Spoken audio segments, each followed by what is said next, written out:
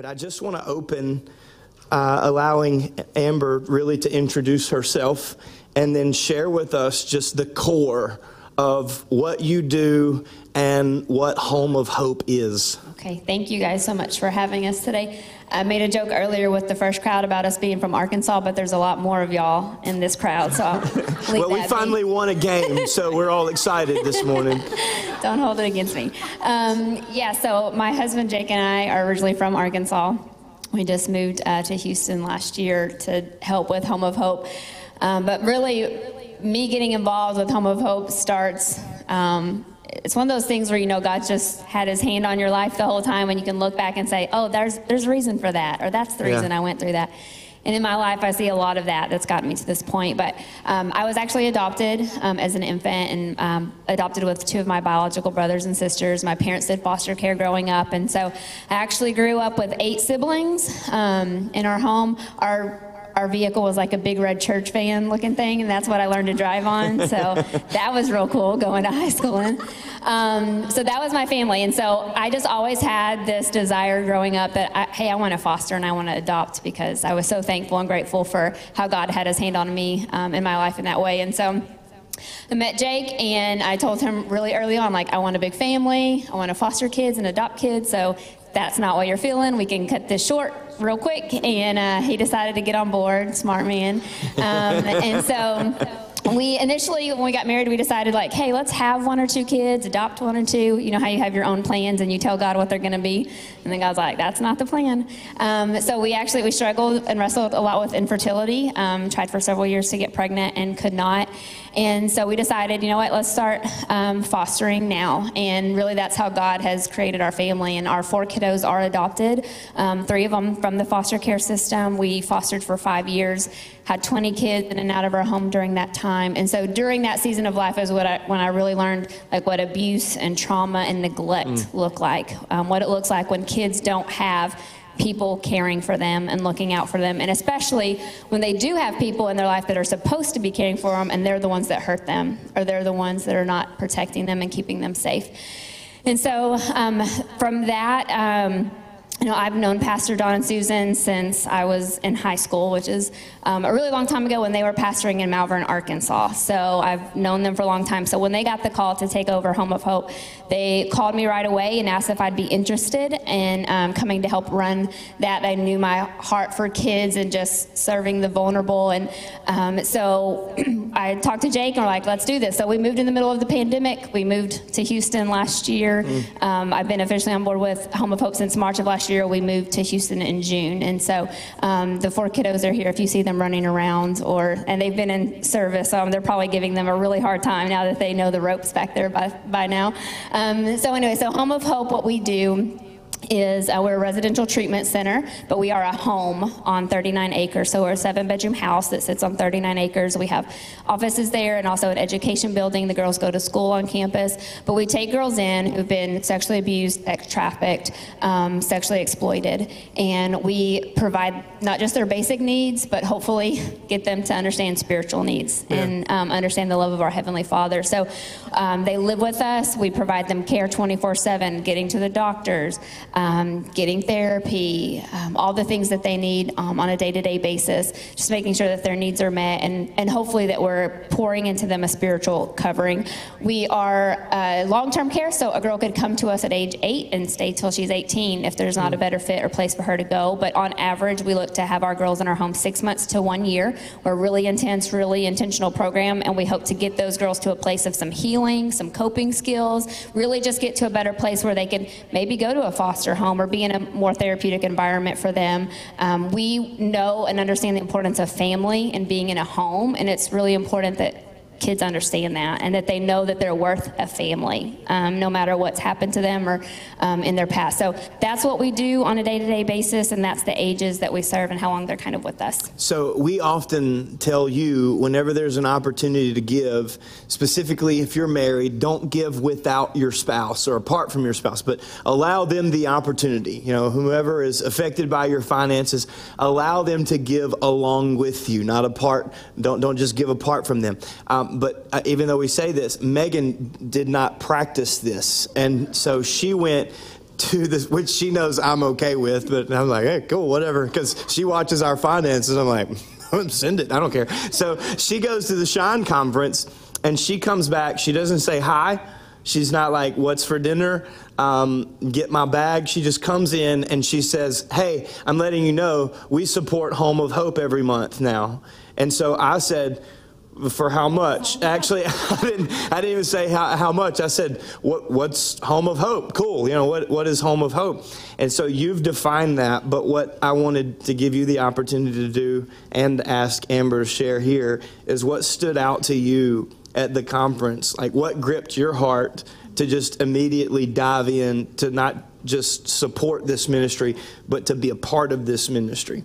Well, obviously, you can just hear Amber's heart and just her vision for this ministry. And it was birthed in her way before God even showed her what she was going to be doing. Yeah. And so I think what stood out to me is she kind of touched on it a little bit. But yes, they fulfill their needs, but there's a restoration process. Yeah. And each staff member that they have has a place in that. And so what does the day-to-day, the week-to-week look like? Like, what does that look like for them in the restoration process? Yeah, so our girls coming in, they know, and this might be foreign to some of you or not understand kind of the process, but as we've developed a process for our intakes and girls that come into our home, we felt it really important to let them know right up front, we are a faith-based, faith-driven organization. Yeah. So we're letting you know who we are right off the bat. If you want to come to be a part of our program, just understand the expectation of we go to church on Sunday, right? We have chapel.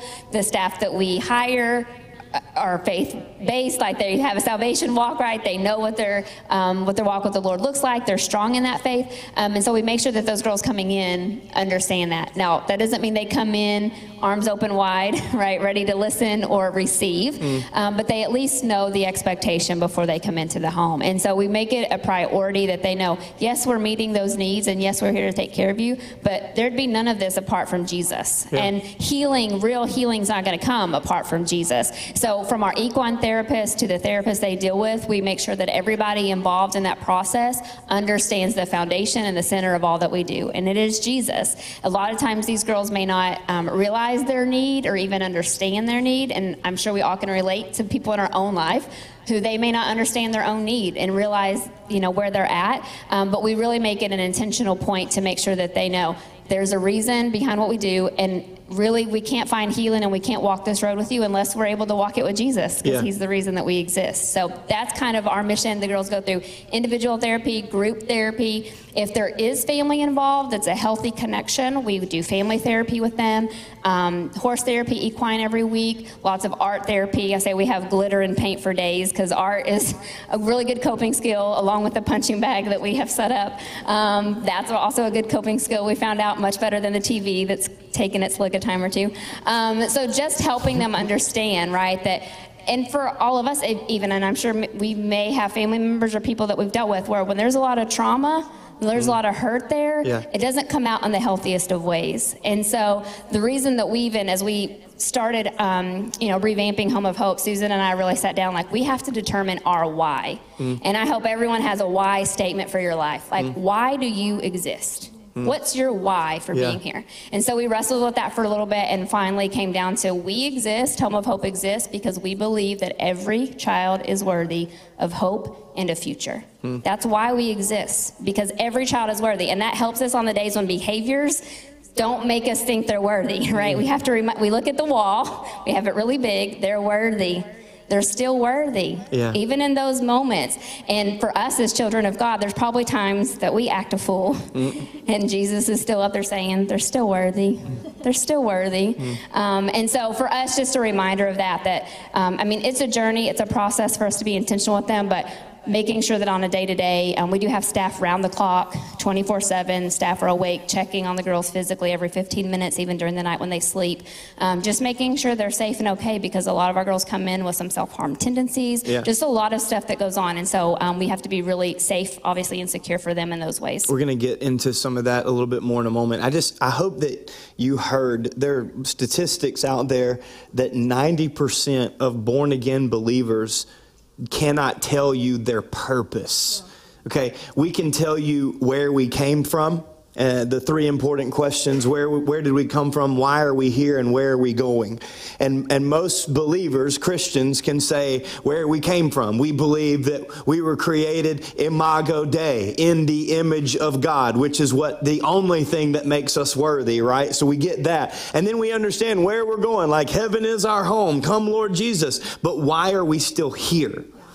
Why has God saved us? Why has he set us free? And if you can't answer that question, then I want to challenge you to begin to seek God on your purpose, legitimately spiritual purpose. Why are you here? It's more than earning a paycheck week to week so that you can afford all your debt. It's about more than that. You have a divine purpose from God. And when you discover what that is, you're way more likely to operate in it. We're going to come back to that. I want you to give us some of the numbers. I want to make sure that everybody understands you minister to a very specific age group and an affected group. Okay, I want you to describe some of that and then tell us some of the numbers, like specifically just 3 hours from us. And I'm sure that those numbers are in Lafayette, Baton Rouge, and New Orleans as well, and probably even around here. But just help us guard ourselves a little bit. Yeah, so trafficking is one of those things that doesn't really get talked about a whole lot. But if you start looking into it, doing some research, it's quite probable that there's trafficking going on in our own backyards. And that was something that really, as I was learning about this, when Susan approached me, that I didn't realize, because my reference had been like the movie Taken, and I just thought, well, that doesn't really happen here. But that's not how it happens here, but it happens. And often what we see, especially with the girls in our home, is them being vulnerable and exposed a lot on social media, a lot online.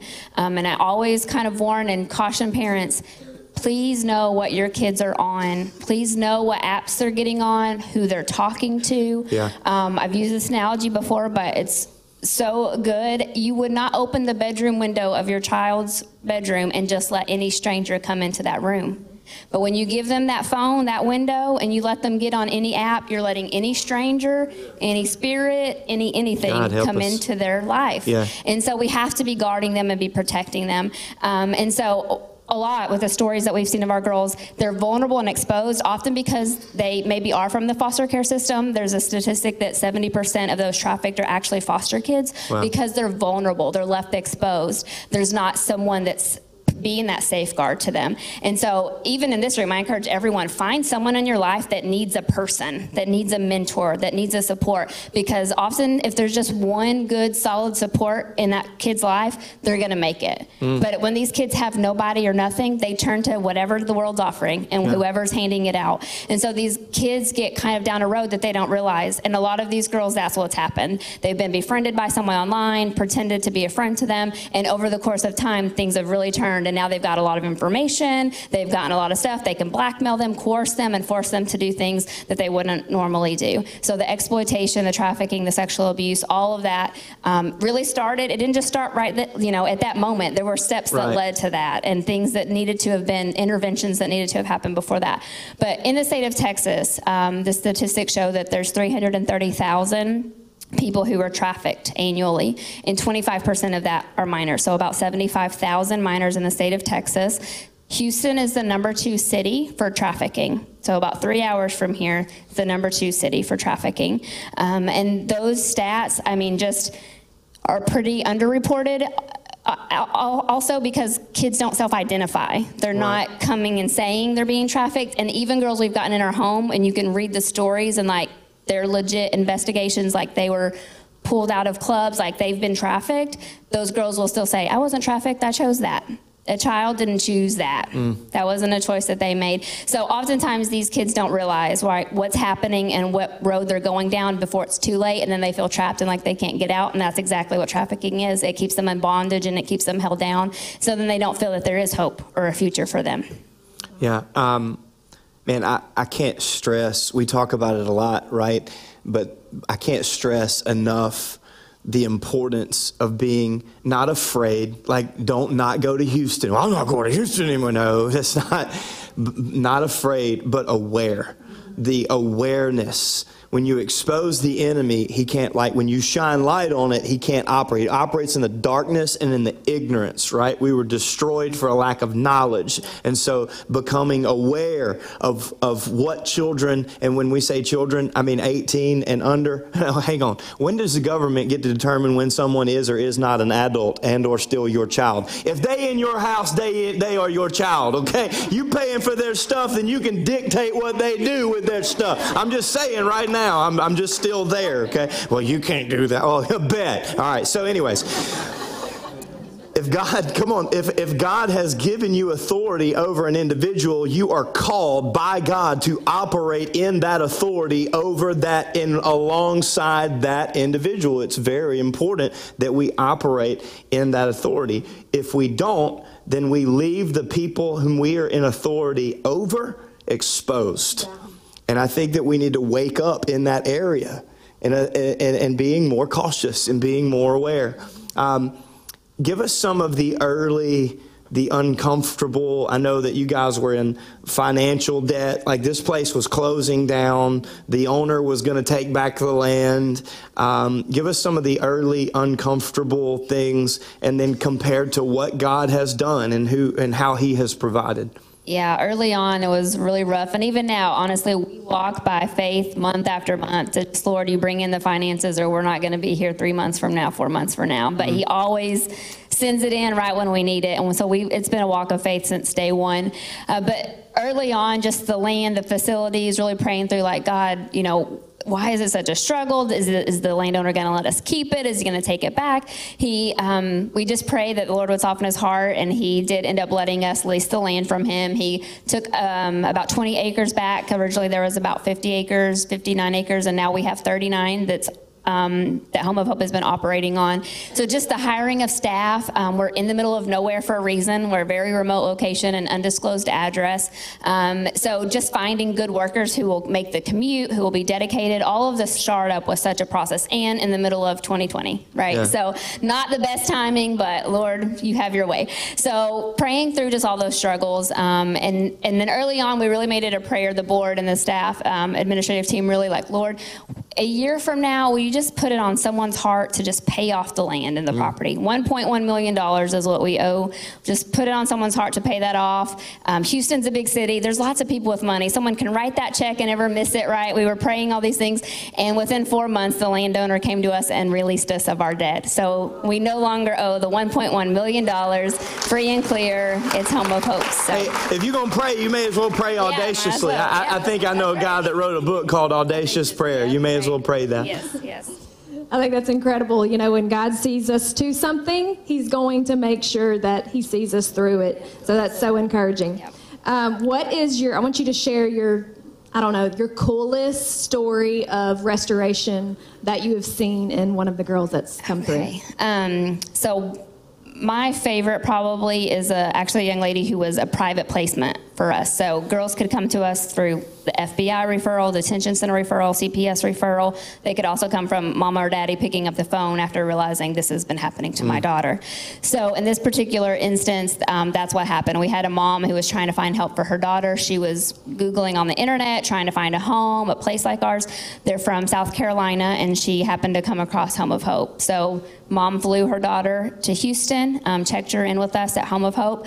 We found out pretty quickly that her dad actually lived within an hour of the ranch, and she had not seen her father in quite some time. Her parents divorced when she was younger, and there had been a bit of an estranged relationship with them, a bit of a fallout. And so after realizing her dad was so close, she made the ask to reach out and to reconnect with him.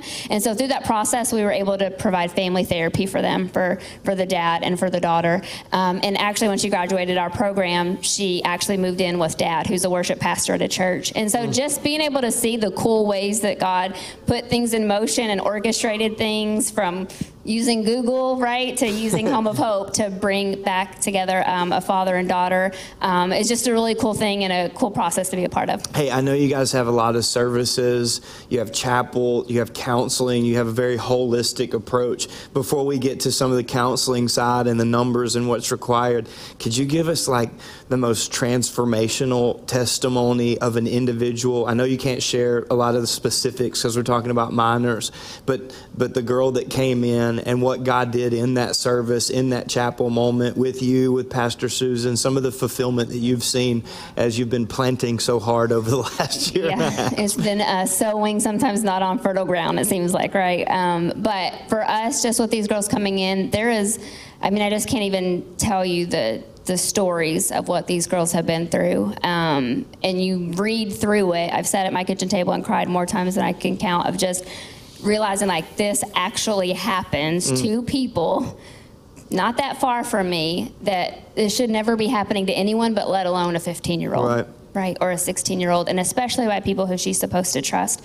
So reading these stories and knowing, we've had a lot of the girls come in, and the things that they say that we hear quite often is like, this is the first place I've been where I feel peace and I feel like the people actually care about me. Wow. And that's step one to restoration and healing. If you can't feel safe in a place, and actually when the girls come in, we have a program that they go through, it's called the STEPS program, and the very first 30 days is all about felt safety. If you can't feel like you're going to get fed and feel like your environment is safe and all those things, your needs are going to be met, you can't go past that, right? Well, you have to, at least that part has to happen. So it's all about that felt safety and making sure that they feel that. And so to have these girls, and especially, we've had one girl in particular that just a horrific story, people that should have been protecting her and keeping her safe and weren't.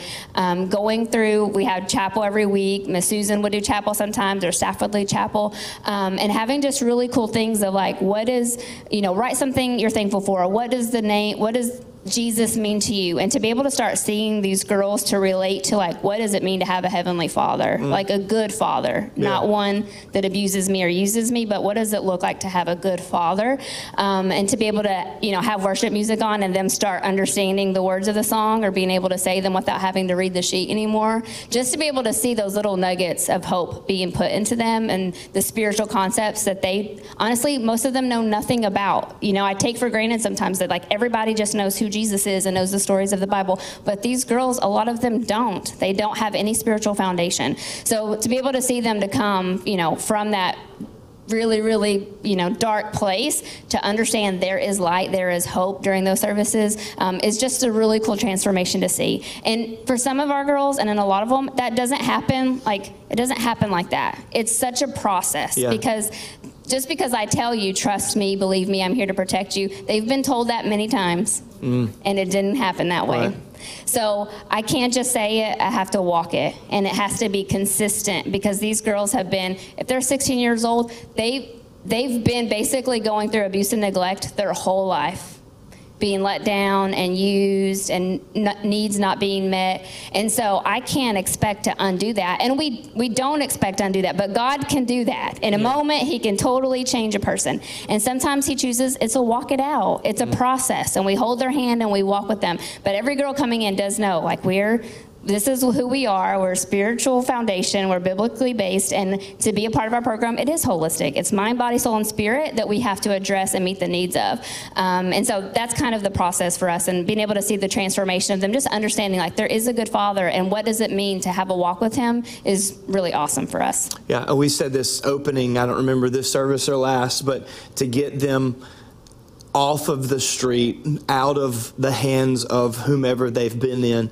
and into the arms of Jesus. And you are the venue that does that. And by the way, if you want to find out more, even more about them than we're able to share in just a 30-minute window, you can go to Home of Hope Texas, homeofhopetexas.org, and you can find out more about what they do, how they do it, as well as there, which is something that we're really interested in as we edge closer to celebrating the fact that Jesus came, is a wish list from the girls that they have currently there. And this was just another statistic that came to mind as you were sharing some of the things about Houston specifically and in that area.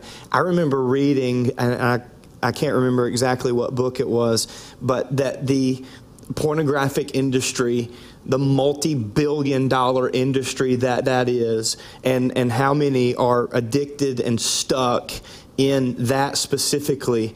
One of the things that I read 15 years ago that it just absolutely nauseated me was that 40%, and I'm sure the number is higher than that again, because who confesses that or who even realizes that they're in it, but 40% of those girls are trafficked into that, and they're stuck in that lifestyle. So to be able to be a part of a ministry that doesn't just feel bad about it, but does something good about it, is very interesting for us as a church, which is why we don't do this often. We only do this once or twice a year, where we give 3 services and an entire Sunday to a specific ministry. But we're doing that because of the effort and the energy that you put in. Okay, so I know that it's more of planting and sowing incessantly than it is necessarily just reaping this great harvest over and over again. And you guys have only been open for a short amount of time. And when you open, to go ahead and speak to those things. And then how many girls do you have versus the staff that you have, and how that whole process works? Yeah, so we have been open since last September, so a little over a year, and we've served 18 girls during that time. As I mentioned, we are a home, and so we keep our number smaller for a couple of reasons. One, that's a lot of trauma, and then I say a lot of drama. Hang on, yeah, so I just want to stop you real quick, because nobody even responded to that. It seems like we're kind of lulling them a little bit. She just said that over the last year and a half, this ministry has taken 18 girls, 18 minors, out of the hands of a pimp and into a safe place where Jesus can actually do something significant. That's a moment that should have struck us a little bit. Okay, go ahead. I just wanted to make sure that they heard what you just said. Yes. And so when we take them in and be really intentional with them, right, and we try to do that, and that's one reason why we keep our numbers lower at a time. So until a girl graduates out, or if we decide they're going to another placement that makes more sense for them, we don't just overload the house. Yeah. Also because of staffing, and actually we were in a place not too long ago where we actually had to say no to some girls because we don't have enough staff, which is really difficult place to be in, because you're like, I want to help more, but we can't afford to get our staff to a breaking point, right, where they say, I cannot do this anymore, because it is really a hard fight sometimes. You are in the trenches, spiritual warfare, like I can't tell you, obviously, and with those girls, the things that they've been exposed to, and then we're trying to bring things to light and talk about peace, but there's a lot of turmoil there. And for me, especially just, having, sometimes I feel like, Lord, are we doing any good? Are we making any progress? Because these girls need help, but they don't act like they want it or need it. And recently, it's like the Holy Spirit just reminded me, Jesus was out healing, but he healed the ones who asked. Yeah. People came to him and asked, but on his way to the one who asked, he probably passed 10 or 15 who needed it. Right. Right? And so there's sometimes is a point, and if anyone in this room is struggling maybe with like a family member or person, and sometimes when I say these things, I speak out of my own personal like family experiences in my own life of like, you want it so bad for someone else. And we wrestle and we try, and we are called to intercede and stand in the gap, but we can only take a hand so far. And so if you're at a point of discouragement or struggle, I just want a little bit of release of like, Jesus does the healing. Yeah. That's what Jesus does. We play a part in that and we help people along, but we can't drag them to the feet. Yeah. Because it won't be real, right? We need them to want to walk to him and say, I need help. And for these girls, that's what we are doing a lot, is getting them to a place of realizing like there is a better way. There is like, I can be successful. There is a road for me to go to college, to do what I want. When we interview these girls before they come in, we ask them, what are your goals? What do you want to do? Yeah. And we remember those things when they come in the home. We remind them of those things. We let them know we know. There was one girl that we have in our home right now, and we did an interview with her, asked her some questions. So the next time I was at the ranch after she came, I called her by name. I mentioned something she said in the interview. She's like, how do you know my name? How'd you know? I said, remember I was on the call? She's like, yeah, but how'd you remember? Like, I care enough to remember the things that you say, right? And so just the little things that we can do along the way to let them know, like, they are loved, they are cared for. And sometimes that's hard when there's nothing on the other side sometimes in those moments, because that stuff's coming up during therapy, right? And then them dealing with like just the safety and understanding like I can lay my head down at night and go to sleep here. Like, that's new for me. This is a new experience for me. So for us being able to, the staffing, we have to have around the clock. We have 13 direct care staff, so 13 people who work directly with our girls. We always, at a minimum, have 2 staff on, even though state requires a 1-to-4 ratio. So we have to have at least 1 adult for every 4 kids in their home by state requirement. But due to the nature of what we do and the behaviors and all the things, we never want 1 adult alone. And so we're always staffing at a minimum of 2 round the clock for our girls, 24 hours a day, 7 days a week. We never close. And so our biggest need is staff, like literal staff. We need more of them. But also, I need to be able to pay my staff better. Right now, this day and age, they can actually make more at Chick-fil-A, which is the Lord's chicken, and I do love it a lot.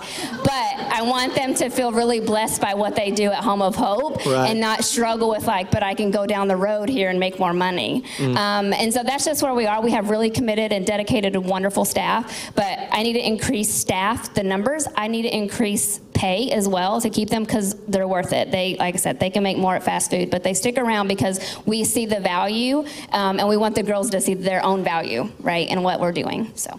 Yeah, go ahead.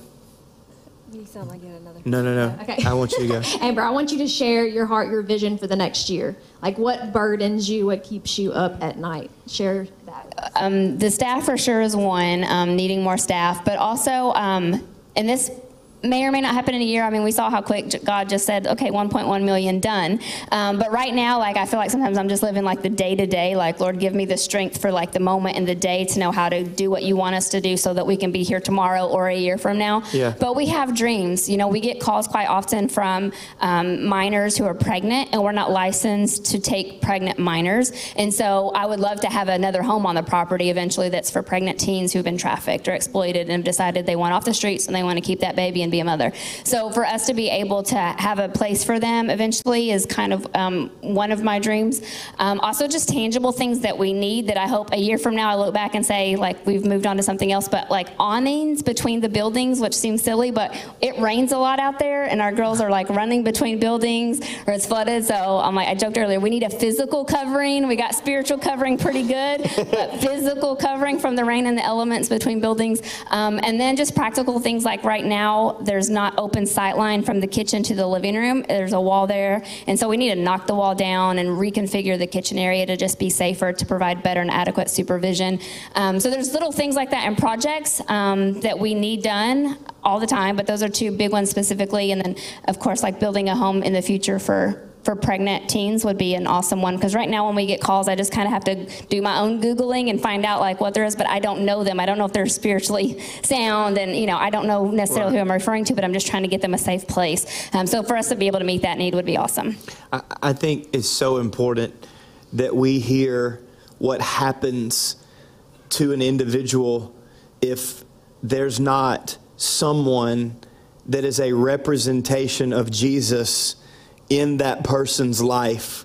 I don't remember exactly or even if I care to share, but I think it's so important that men and women of God begin to actually seek out the opportunities with the people that God puts in our path that maybe expand our circle a little bit more, expand our spiritual parenting. I think we've almost lost the significance of one-on-one discipleship. You said you have 3 children right now, and the tendency would be for somebody to say, we only have 3 children. No. You have 3 right now, and you have a staff around the clock specifically equipped to minister to these 3. What happened to the significance of just being willing to do whatever God told us to do with whomever He put in our path? It is so significant that men and women of God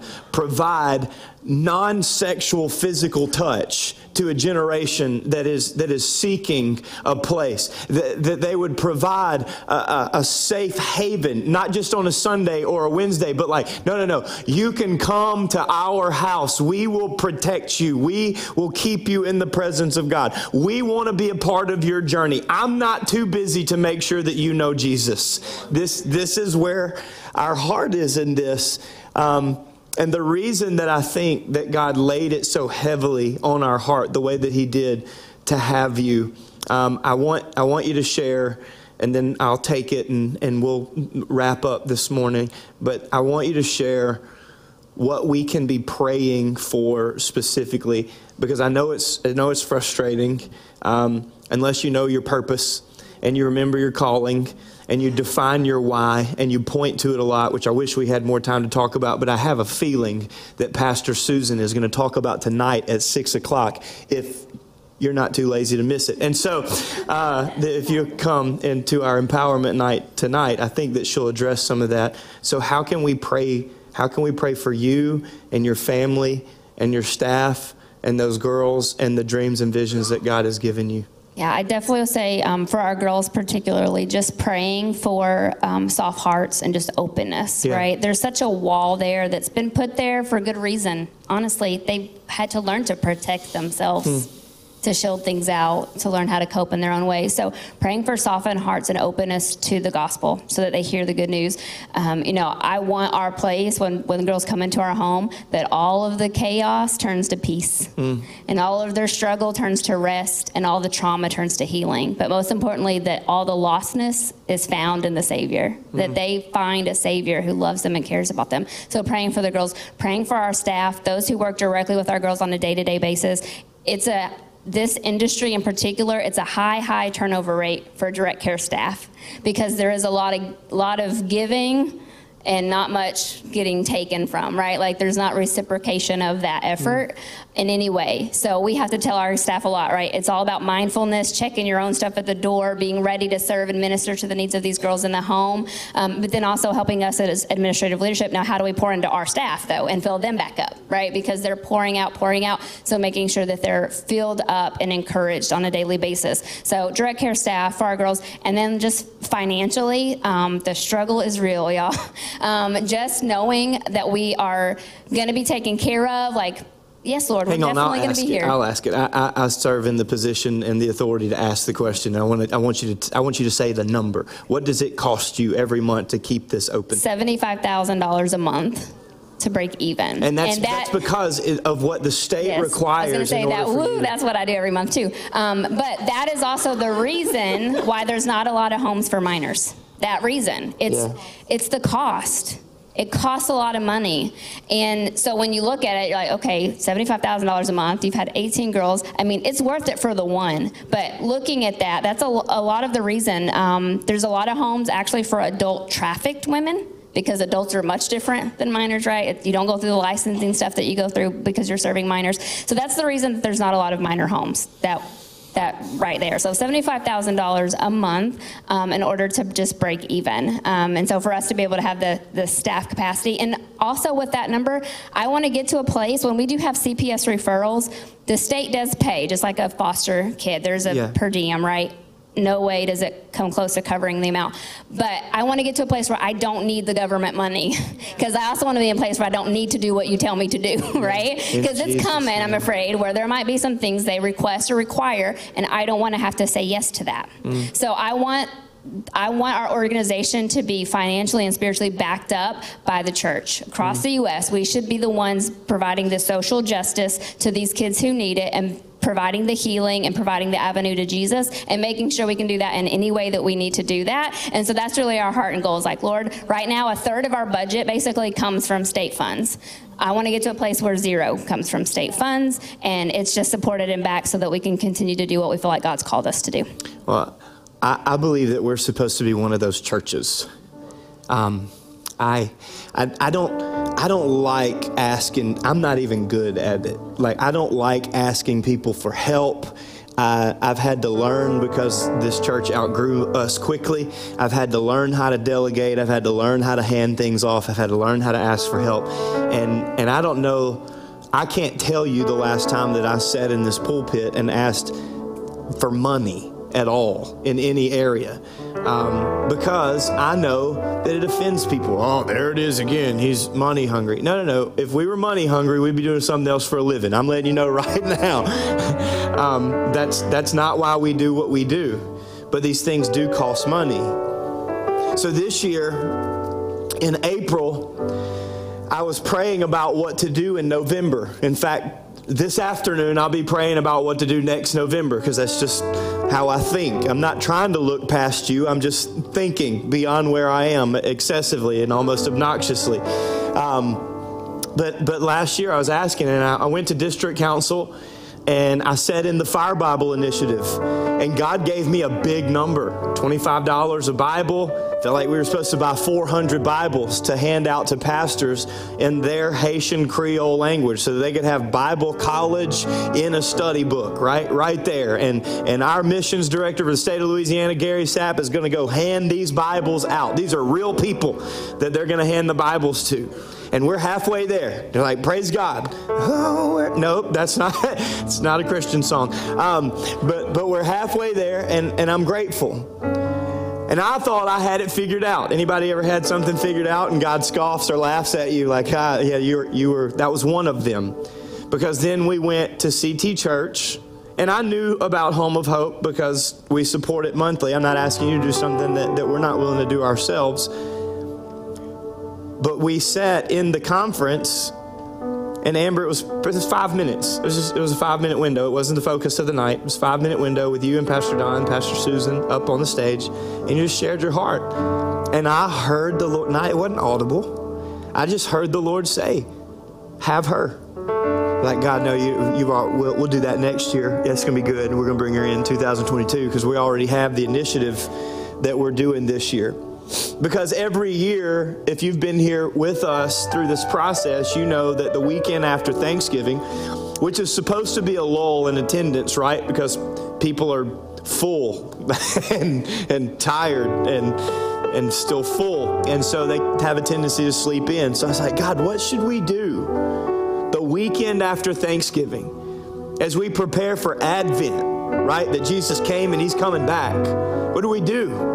And he told me 5 years ago, have a missionary in, have a missions project, have a ministry or representative in a ministry, come in and give them the stage, share the vision with the church and give them an opportunity to actually give thanks, not just say, but show. And so the first year we had Miss Donna Ingvall. She's a U.S. Assembly of God missionary, and she works in New Orleans doing something very similar to this. And we brought her in and she shared her heart. And on that Sunday, this church gave enough to revitalize her vision. And she has told us on several occasions, like, that day refreshed me. It rejuvenated. It reminded me why I'm in New Orleans. And you did that. Today, I want to do that for Amber and Jake, and I want to do it for Home of Hope. I don't know how much it costs. I don't know how much it costs to hire another staff member. I don't even know the number, but I want this church to do it. That's what God laid on my heart in that conference when he said, have them. So immediately we walked out of that session. I don't even remember who preached or what they said. We walked out of the session and I said, we got to go find Amber because we're supposed to have her at our church. Because I want to give our church an opportunity to connect to this ministry. See, we don't go out and get another job. We don't work after hours. We do, but we don't get paid to work after hours. There's not another project that we can take on. Like, this is it. This is what we do. This is what she does. But you can. And you may not be able to go and do what she does. And you may not be able to become a staff member over there. But many of us are about to spend a lot of money, come on people that already have a lot of things that they're going to forget about by the time they open the next present. What if we were the ones that purchased, that bought, that supplied the wish list, that provided the piece or paid the staff member, that we were able to add and double the number of young ladies that they currently have in this home? What if we were the church that brought in enough money on a Sunday that we were able to call on Monday and say, hey, Amber, build the awnings? What if we were the church that, hey, knock the wall down, knock down the wall? Well, the contractor is on the way. Well, we'll go knock down the wall. No. It's got to be legal. It's all state covered, okay? I can knock down the wall. It's me too. What if we were the church? What if what God had you give today was the finances for a girl that is currently, right now, locked in a room? Well, man, but it is real for somebody. And you hold the provision Like, we keep praying for God to send and to do and to give, and God says, well, you're my resource. And right now today, you hold the answer to that prayer request. Maybe it's in the form of finances. Maybe it's in the form of monthly support. Maybe it's a one-time offer. I don't know what it is. I just know that I want to be a part of this. Like, I want to be that church. I asked the Lord, how do I have her in? How do we share this story and do the all-important, the most important? We even prayed for it this morning. God, how are we going to reach the one person in the room that's not living for Jesus today?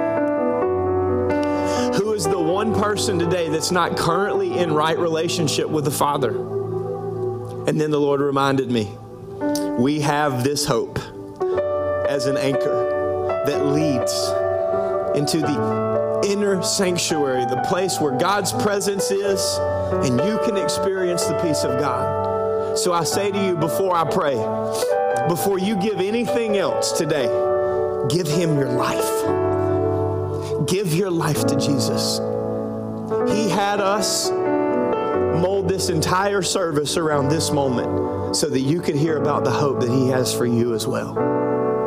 I want to invite you to bow your heads with me and close your eyes today. And Holy Spirit, I just pray that you would blow through this place this morning. God, right now I pray that you would lay amounts on our hearts that we can give today or we can give monthly. God, that we don't just support this ministry, but we provide for this ministry.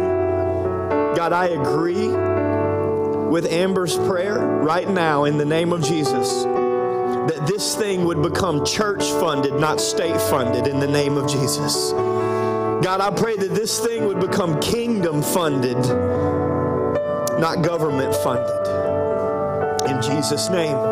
God, I pray that you would lay it on our hearts and that you would begin to multiply and open doors of opportunities for other venues to partner with and provide for this ministry. God, that they would be able to double their staff and therefore double the amount of children they can bring in to be protected, saved, and equipped to go out and accomplish the call that you have for them. But Lord, right now I pray for the one person in the room. God, the one person listening online who has drifted away from you or doesn't know you as their personal Savior. And God, right now I pray that they would surrender, that they would call upon the name of the Lord, that they would give you their life and never take it back again. If that's you, I want to invite you right now very simply to just ask God for forgiveness. Ask him to cleanse you and save you. To believe that Jesus Christ gave his life for you so that you could have relationship with his Father and him. And right now, I encourage you to confess him as Lord, to give him your life or give him your life back. Say something simple like, Lord, take my life right now and make it yours. May I follow you with all of my heart from this day forward.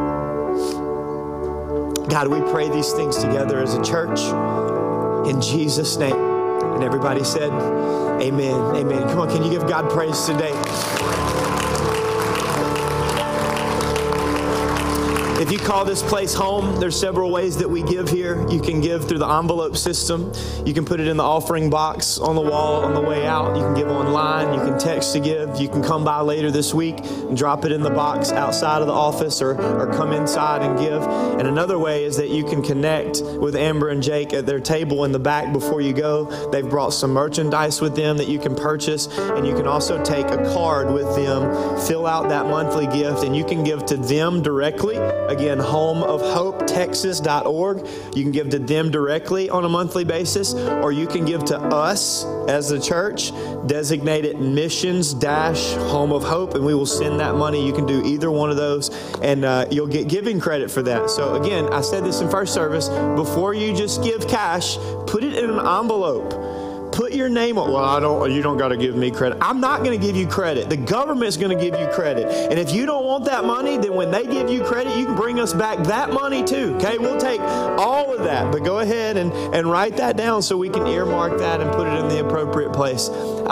Before you go today, I want to remind you about two things. One, we have a water baptism celebration in the Student Center. We have several candidates ready to profess publicly that they have confessed Jesus as Lord of their lives. We have several that are getting ready for that after our third service. Invite you to come back for that. Also tonight at 6 p.m., I'm telling you, you're going to want to be here tonight. A spiritual mother of this house is going to be here to invest in us and pour her heart out for us. I can promise you, you will be blessed by that. Before you go, if you will, stand with me all over this place. Jake, I want to invite you guys to come up.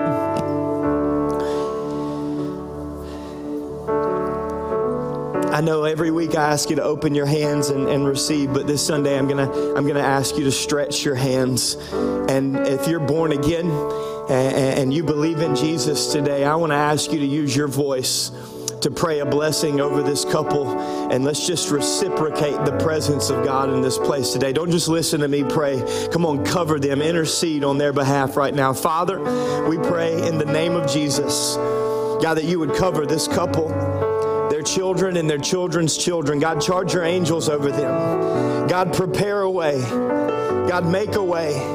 Lord, I pray that you would anoint them to accomplish what you have for them. Lord, I pray that you would protect them from the enemy. In fact, we just rebuke the devourer on your behalf in the name of Jesus right now.